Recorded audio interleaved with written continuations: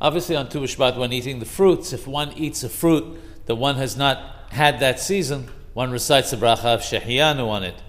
The question is, what if somebody has an Ethrogh, a citron, that he used for the Na'anu'im on Sukkot together with the Lulab, and then kept it aside for Tu B'Shvat, and on Tu B'Shvat he eats the Ethrogh?